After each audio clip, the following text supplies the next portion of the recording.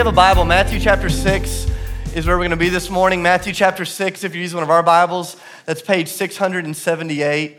Matthew chapter 6. We've been in this series where we've been talking together about what it means to be a family that lives on mission together, to be this like spiritual family that's living into the mission of God. And every single week, we've just kind of had like one aspect of what it means for us to be missional together. And this morning, we're going to talk about kind of an aspect of our lives together that may feel a little bit uncomfortable. We're going to talk about what it means to be people that are radically generous. And here's what I found is anytime you talk about people's money, they get really uncomfortable.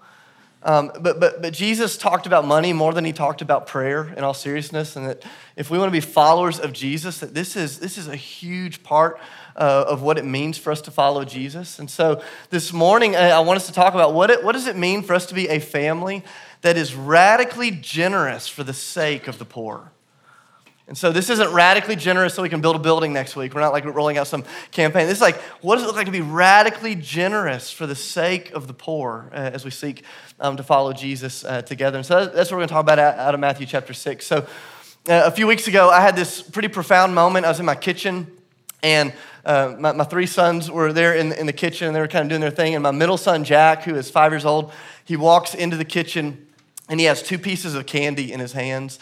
And my other 2 sons, who are like drug dogs at the airport when it comes to sweets, like they could just sense that there was candy somewhere in the vicinity. They start like looking around, and they realize Jack has these 2 pieces of candy in his hand, and they immediately just start bartering with Jack, like, hey, what do we need to do to get that candy? Now, Jack, of all of our kids, they're all sweet, but he's got this like really tender heart. Like he wants everybody to have the same thing. He wants everybody to have equality. It's just kind of the way that God has wired him. And so immediately he is in this place of tension. He looks down in his little hand. He's got these 2 pieces of candy. He's got 2 brothers plus himself, and he's just doing the math. He's in kindergarten going, I don't know how this is going to work out. And so he's looking at his hand, and they start bartering. He says, guys, I would split it, but the candy is hard. I don't know if we can break it. We'll get crumbs everywhere. And he's trying to figure out how to do it. My oldest son, who's the diplomat, he's like, if you just give me all the candy, and I'll make sure it gets distributed appropriately. And he's like working through it, and he's in this place of turmoil. So I'm there in the kitchen listening to this conversation unfold. And so then I interject and I say, hey, buddy, if you will bless your brothers, I will bless your socks off. If you will be good to them, I will be good to you in ways that you can't even imagine. And his ears kind of perk up, and he's like, okay, what do you mean? Like, let's talk details, Dad. Like, are you talking candy for candy, more candy, better candy? Where's the candy? Like, how long till I get the candy? And he's just asking me. He wants to know, like, hey, what are you talking? And I'm like, hey, just trust me. If you bless them, I'm going to bless you. And he's in this just place of turmoil, just sitting there, like looking at the candy. And it was just this epic moment. He looks at his brothers. He looks at his hand. He looks at his brothers. He looks at me. He looks at his hand. And then he throws both pieces of candy in his mouth and says, sorry, I just have 2. He walks out of the room. And I thought, man, haven't you been there? I know you thought that was going somewhere else. Like, you thought he was going to give it, and then just the blessings of heaven were going to fall. No, he ate the candy. I spanked him into it. No, but haven't you like been in that place before, like where you see this need and you want to meet it, and then you start looking at your own resources. You look at what you have, and you start doing the math, and you go, the math just doesn't work. And you start trying to figure it out, and you start trying to go, okay, God, how's this supposed to work? I love this person. I see the need, but I also have to take care of myself. And maybe you've been in that place before. And I was watching my son as they were trying to interact and figure this all out, and I just felt like God was just giving me this kingdom revelation. And I began to realize that my son, Jack, he wasn't able to bless his brothers. He wasn't able to bless them because he didn't trust me. It wasn't that he had a lack of resources, that there was this breakdown in relationship. That like deep down, he thought, if I look out for them, no one's gonna look out for me. Like if I bless them, who's going to bless me? And there was this moment where the thing that was in question was not his resource, but ultimately our relationship. And here's what I'm deeply convinced of, is that generosity, if you take notes, like press this down into your heart, generosity is never a question of resource. Generosity is a question of relationship. It's a question of relationship between us and our Heavenly Father. It's a question of relationship between us and the poor. Generosity is never ultimately about resource. It's about relationship. And wherever there is a breakdown of relationship, there will always be a restriction of resource. Wherever there is a breakdown of relationship, there will always be a restriction of resource. And my son couldn't bless them ultimately because he didn't trust me. Here's what I believe about you. I'm going to give all of us the benefit of the doubt. I believe if you're here in a place like this on Sunday morning, that you long for your life to be a conduit of blessing to others. That you want to be generous, that you want God to use your life for the sake of blessing those that are in need. But I think a lot of us, we come to this place where we don't know what to do, and it's not because we're diabolically greedy or self-centered. Maybe a few of you are. For the truth, most of us, we're just scared, and we find ourselves in the kitchen, and our Father's there. We hear his voice, and we see the need, but there's this tension in us going, if we take care of them, who's going to take care of us? And God says, this is where I come in to the story. And Jesus is going to speak to the heart of this in one of his most famous sermons ever, Matthew chapter 6. Jesus is in his early 30s. He has been baptized. The Spirit of God has come down on him at his baptism. He's gone through the temptation and the testing in the desert. And he comes out on the other side of that stronger than ever. And Matthew 6 tells us that he sat down on this hillside amongst all these people, and he begins to give them this glimpse. He begins to stretch their gospel imagination of what it means to be fully human. This is Jesus' manifesto on what it means to be alive. It's called the Sermon on the Mount, and he's speaking into all of these areas. And there's this moment right here in the middle of the sermon where Jesus begins casting this vision for how it is that God wants to use our lives. He says, hey, God wants to use you to be this blessing for others, but there is this thing that is going to restrict you if you're not careful. And Jesus begins to speak into the heart of what it is that either makes us generous or keeps us from being generous. And I want to start in verse 19 of Matthew 6. We're going to read through the whole passage. There's so much that we could dig into, but I just want us to kind of stay on point this morning. Verse 19 starts like this. He says, do not store up for yourselves treasures on earth where moth and rust destroy and where thieves break in and steal. But store up for yourselves treasures in heaven where moth and rust do not destroy and where thieves do not break in and steal. For where your treasure is, there your heart will be also. Now, treasure could speak to your time. It could speak to your talents. It could speak to your energy. All those things are true. But I want you to notice that Jesus in this moment is uniquely speaking to our understanding of resource, okay? Financial resource. Jump down to verse 24. He says, no one can serve two masters. Either you will hate the one and love the other, or you'll be devoted to one and you'll despise the other. You cannot serve both God and money. So therefore, I tell you, do not worry about your life, what you will eat or what you will drink, about your body or what you will wear. Is not life more important than food and the body more important than clothes? Look at the birds of the air. They don't sow or reap. They don't store things up in barns, and yet your heavenly Father feeds them. Are you not much more valuable than they are? Can any one of you, by worrying, add a single hour to your life? Maybe that's the word for some of you this morning. He says, worry's not going to help. Verse 28, he says, and why do you worry about clothes? See how the flowers of the field, they grow. They don't labor or spin, yet I tell you that not even Solomon, the richest of all kings, in all of his splendor, was dressed like one of these. If that is how God clothes the grass of the field, which is here today and tomorrow is thrown into the fire, will he not much more clothe you, O you of little faith? So don't worry saying, what shall we eat or what shall we drink or what shall we wear? For the pagans, those who don't know God, run after these things, and your heavenly Father knows that you need them. But seek first his kingdom and his righteousness, and all these things will be given to you as well. This is the word of God coming through the lips of Jesus out of Matthew chapter 6. Now here's what I want you to see this morning as Jesus talks about what it means to become people who are radically generous. And all throughout this teaching, there's kind of four big revelations that I want us to unpack, and Jesus is going to get to the heart of how we become generous together. But I want you to notice the first revelation is this, and it comes out of verse 19. The first revelation is this. Jesus reveals the pattern that most of humanity finds himself in when it comes to their resources. He says, this is the pattern that most of humanity finds themselves in when it comes to dealing with resource. He says, they invest their resources in temporary things. Verse 19, he says, do not store up for yourselves treasures on earth, right? Where rust and moth destroy. Jesus says, hey, you have to be very careful. He says, there's this pattern of living that most human beings live into when it comes to their resources, and the pattern begins with this investing in temporary things. He says the pattern then continues. You keep going on. You get to verse 25. He says, then the pattern continues when those temporary things, they let you down, and all of a sudden you find yourself in this place of worry. Have you ever been there before? You're just like worried about the rent. You're worried about the bills. You're worried about the food. He says, this is the pattern you find yourself in. He says, you invest in temporary things, and then you're overrun with worry. Jump down to verse 32. He says, and then you end up chasing after things the way that people who don't know God do. He says, this is what the pagans do. He says, this is what people that don't know God do. He says they chase after, they find themselves in this cycle. This is the way that a lot of people end up dealing with their resources.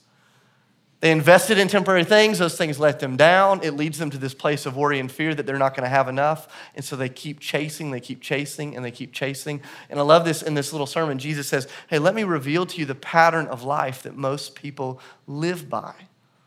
That's why so many people fight over money. This is why so many divorces happen because of money.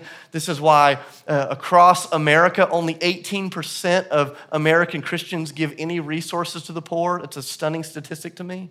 Only 18% of Christians in America give to the poor. And I'm convinced it's not because people are greedy or so self-centered that they hate the poor. I believe a lot of times it's this fear that comes because we've been caught in this cycle. It's this pattern of life. It's this pattern, and I won't make you raise your hand, but a lot of us have been there. Maybe all of us have been there, and maybe many of us are still there. So he begins talking about resource, and I want you to notice he starts by revealing this pattern.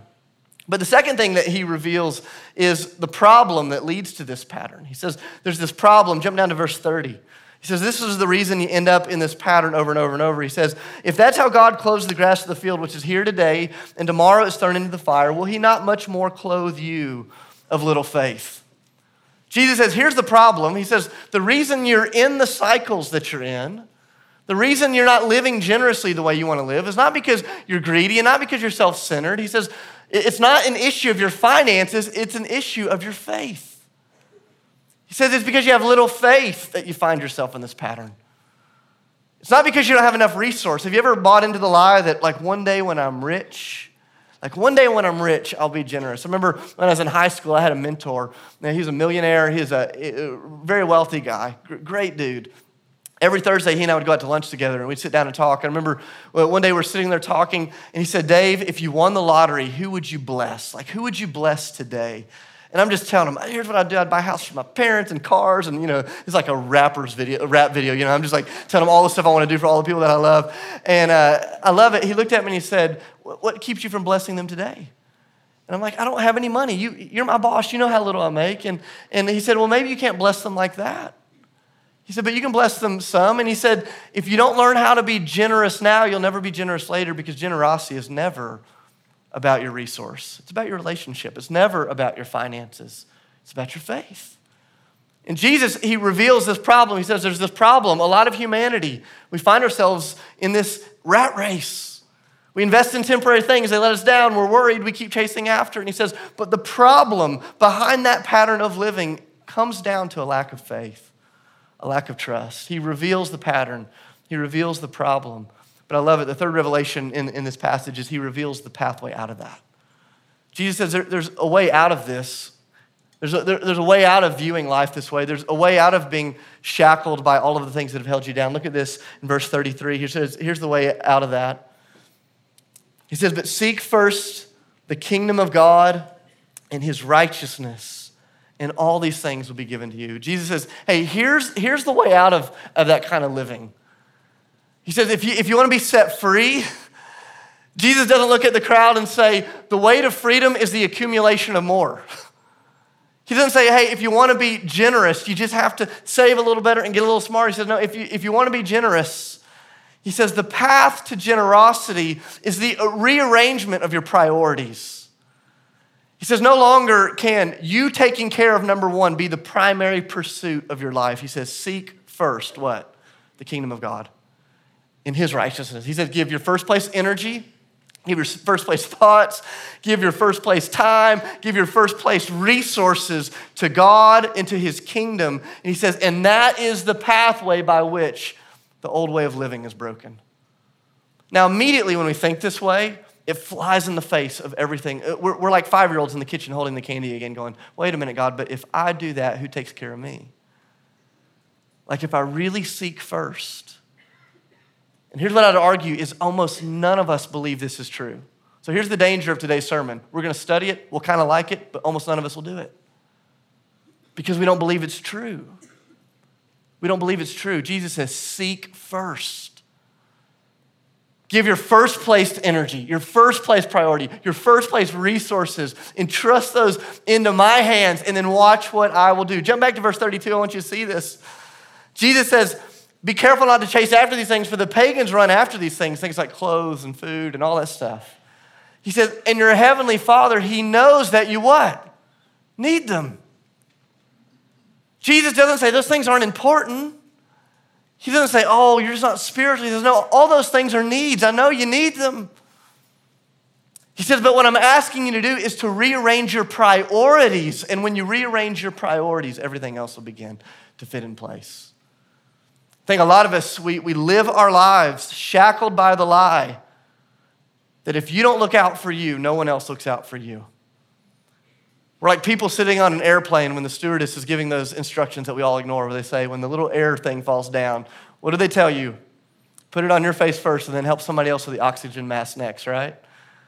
See, the kingdom of God is the exact opposite. In the kingdom of God, it's you look out for them and then God takes care of you. And it's the great reversal. It's the great reversal. See, Jesus, he reveals this pattern that so many live in, this pattern of investing in temporary things and being worried when those things begin to fail us and then chasing after. He reveals this problem that is ultimately about our relationship and not our resources. And then he reveals this path that is this upside down way of living where he says, if you seek first the kingdom of God, if you really seek first God, and then he gives us this promise. It's the fourth revelation. Look at the end of verse 33. He says, seek first the kingdom of God and his righteousness. And then what does Jesus promise? He says, and all these things will be what? Come on, church. All these things will be, all these things will be added to you. All these things will be given to you. And here's what I know, is I know most of us don't believe that.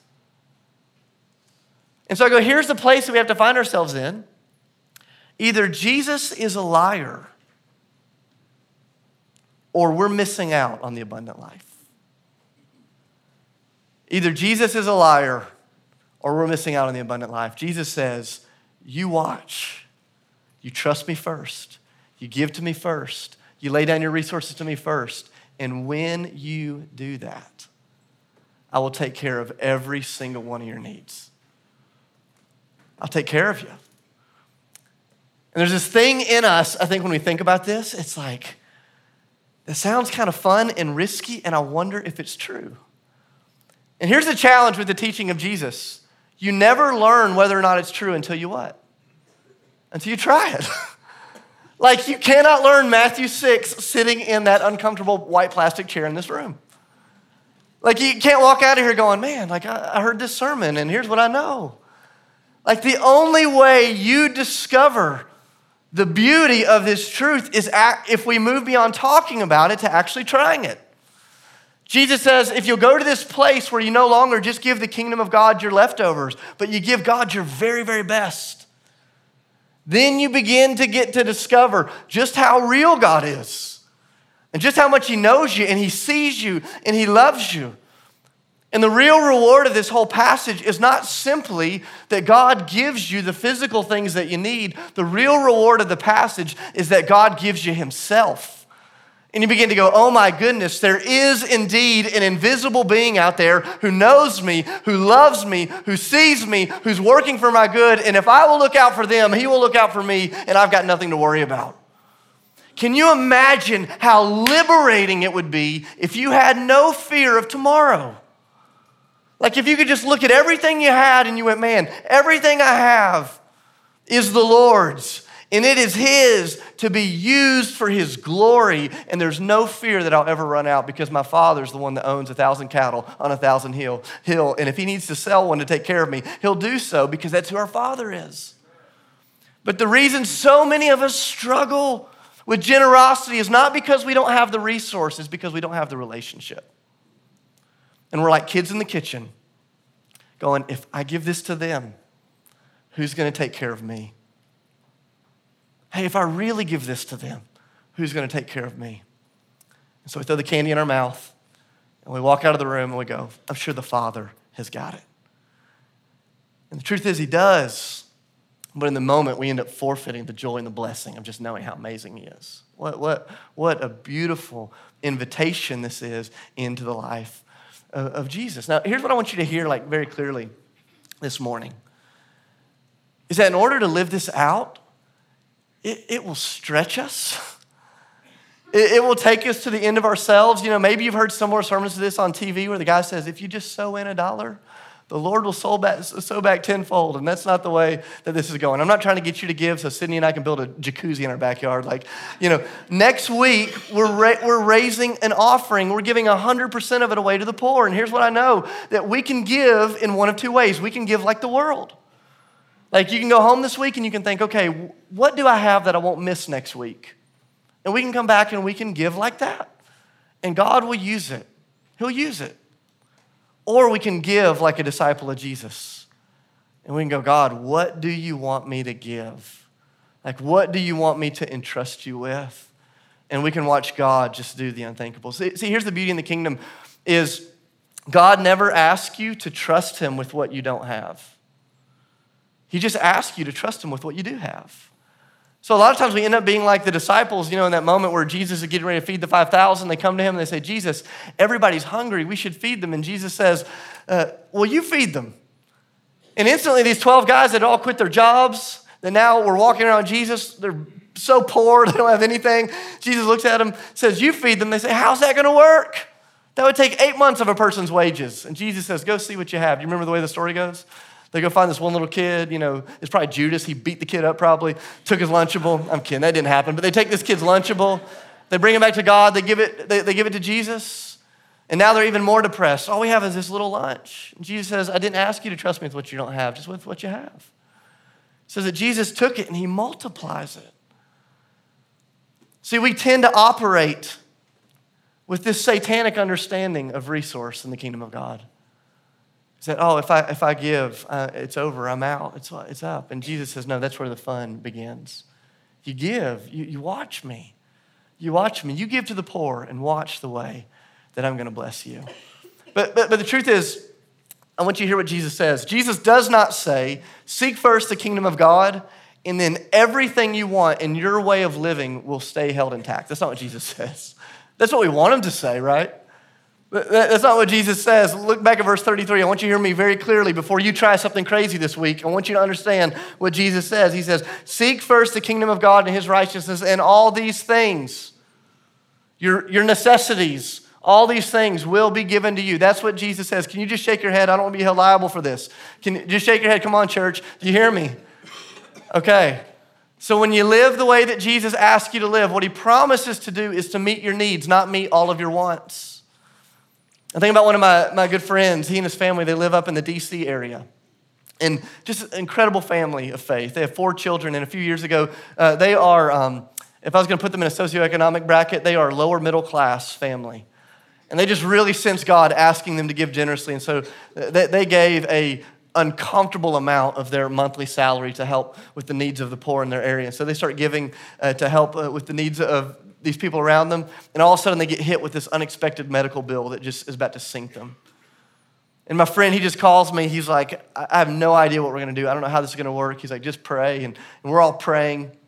He says one night they're coming home from church. He's just utterly depressed. They get home, not sure how they're going to make all the bills work and how they're going to feed their family. And on their porch is this huge thing of squash, like the vegetable, you know, and there's this huge basket of squash. And he says, Dave, you have to know, of all the vegetables that God created, the one I hate the most is squash.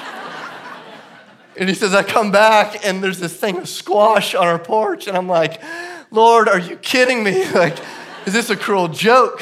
And he says, and for the next 25 days, breakfast, lunch, and dinner, we ate squash soup, and we ate squash in every way you can imagine it. And he said, if I hated squash before, he said, I hated it even more. He said, I related to the Israelites in the desert where manna was falling, and they're like, God, we're so sick of this miracle. We don't want the manna. And he said, I was there. And he said, but do you know what happened over that month? He said, never once did we skip a meal. He said, we'd show up at the gas station on fumes, and somebody would pay for our gas. He said, somebody paid our rent. He said, these things would happen. He said, and I would have never chosen to have lived that way. But do you know what happened? He said, I found the Lord. I found the realness of God. And I realized that there was an invisible God on the other side of all those prayers I'd prayed for years, and I could not discover him from the place of luxury. And it wasn't until I entrusted him and blessed others that I received the blessing of knowing him. Think about my friend Moses. He lives in Nairobi, Kenya. Moses, just this incredible man of God. He lived right there in the city. And he's telling me the story where they went through this season of just like really trying to leverage their resources as a family for God. And he said they got down to the point where they said, God, we want to give everything we have for your kingdom, and we're going to trust you're going to take care of us. And he said it felt like it began to backfire on them.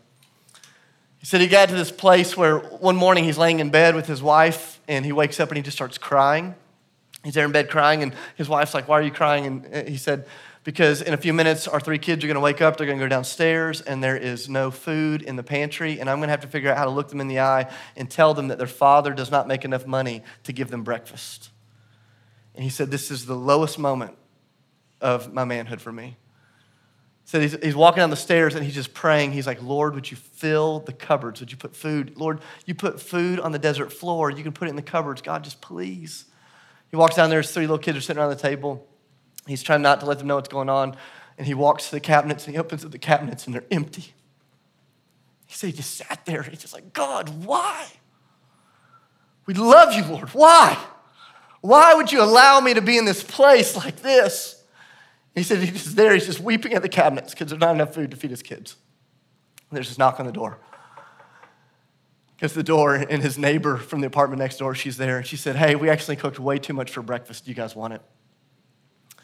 He said, we sat there and we ate like kings. And he said, and my heart was in turmoil because the Lord was doing exactly what the Lord told me he would do, but I hated every moment of it.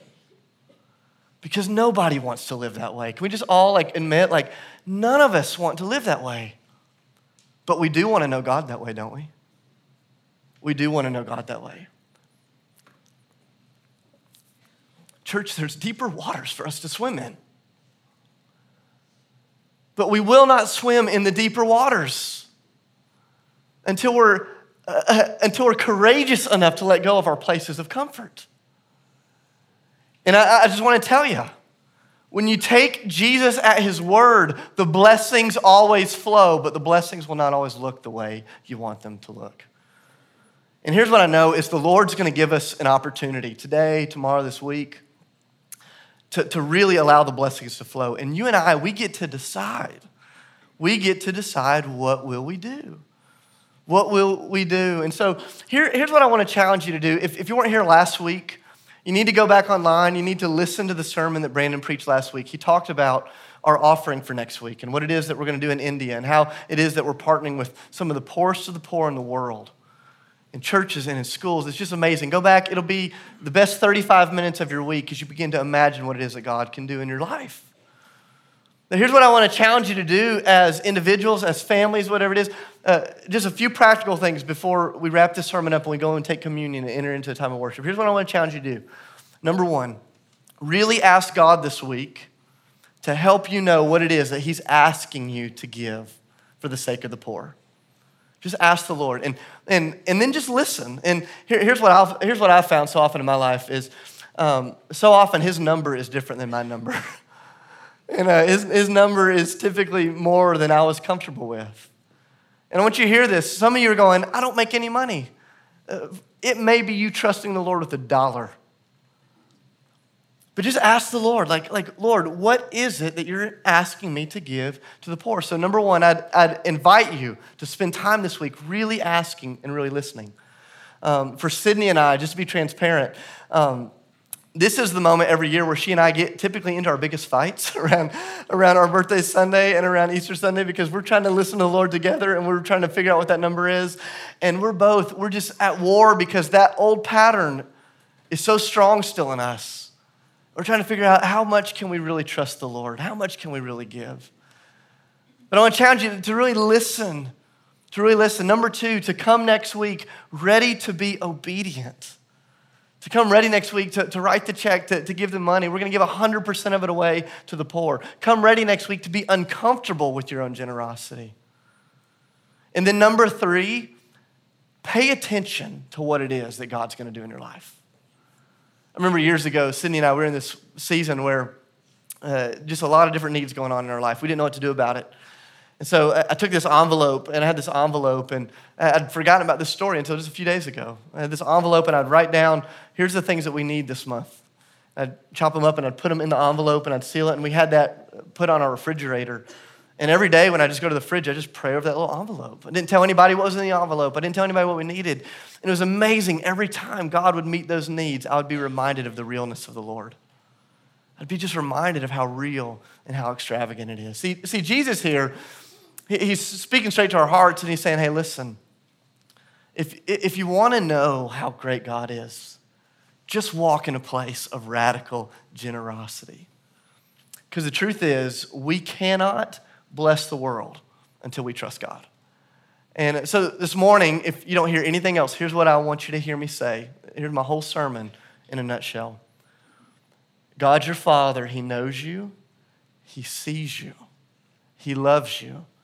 And he is completely worthy of your trust. And it is never a bad bet to put all of your eggs in God's basket. You'll never look back and go, oh man, he let me down. And I just want to invite you this week into the journey of trust. And let's see what it is that God is going to do. I want to invite you to stand up with me. I'm going to pray over us. And then we're going to take communion together. And we're going to worship, and we're just going to seek the Lord. If you need prayers, man, maybe you're in this journey of faith, and you just need somebody to pray over you. Maybe you sense God calling you to let go of something. Man, there'll be some men and women over at the Respond banner. We'd love to pray over you this morning. I just want to invite you to close your eyes and just put your hands out in front of you. With your hands out in front of you, I just want you to pretend as though all of your worldly possessions could fit in your hands. And I know they can't because we live in a place where we're so blessed, but I just want you to picture all of your worldly possessions are in your hands. God, this morning as a church, we just stand before you, and symbolically we are trying to do what is so difficult to do in our real lives, and that is trust you. Trust you with everything, including our own well-being. God, I pray that not just this morning, but this week, you would rearrange the way that we see the things that you've put in our hands. God, I pray that you would help us to release those things, to understand that all of these things are yours. And that, God, our lives, that we're really just kind of like your bank. You put resources and you can withdraw them and send them and transfer them wherever you want to, however you want to do that. God, I pray that you would use us as you would see fit in the coming week. And that, God, you would use our generosity as a church family to really change what it is that's going on in the global church. God, would you fill us with joy and with courage and with vision this week? And God, would you give us the ability to see how real you are on the other side of that provision? God, thank you for being trustworthy. It's in the name of Jesus that I pray and give thanks. Amen.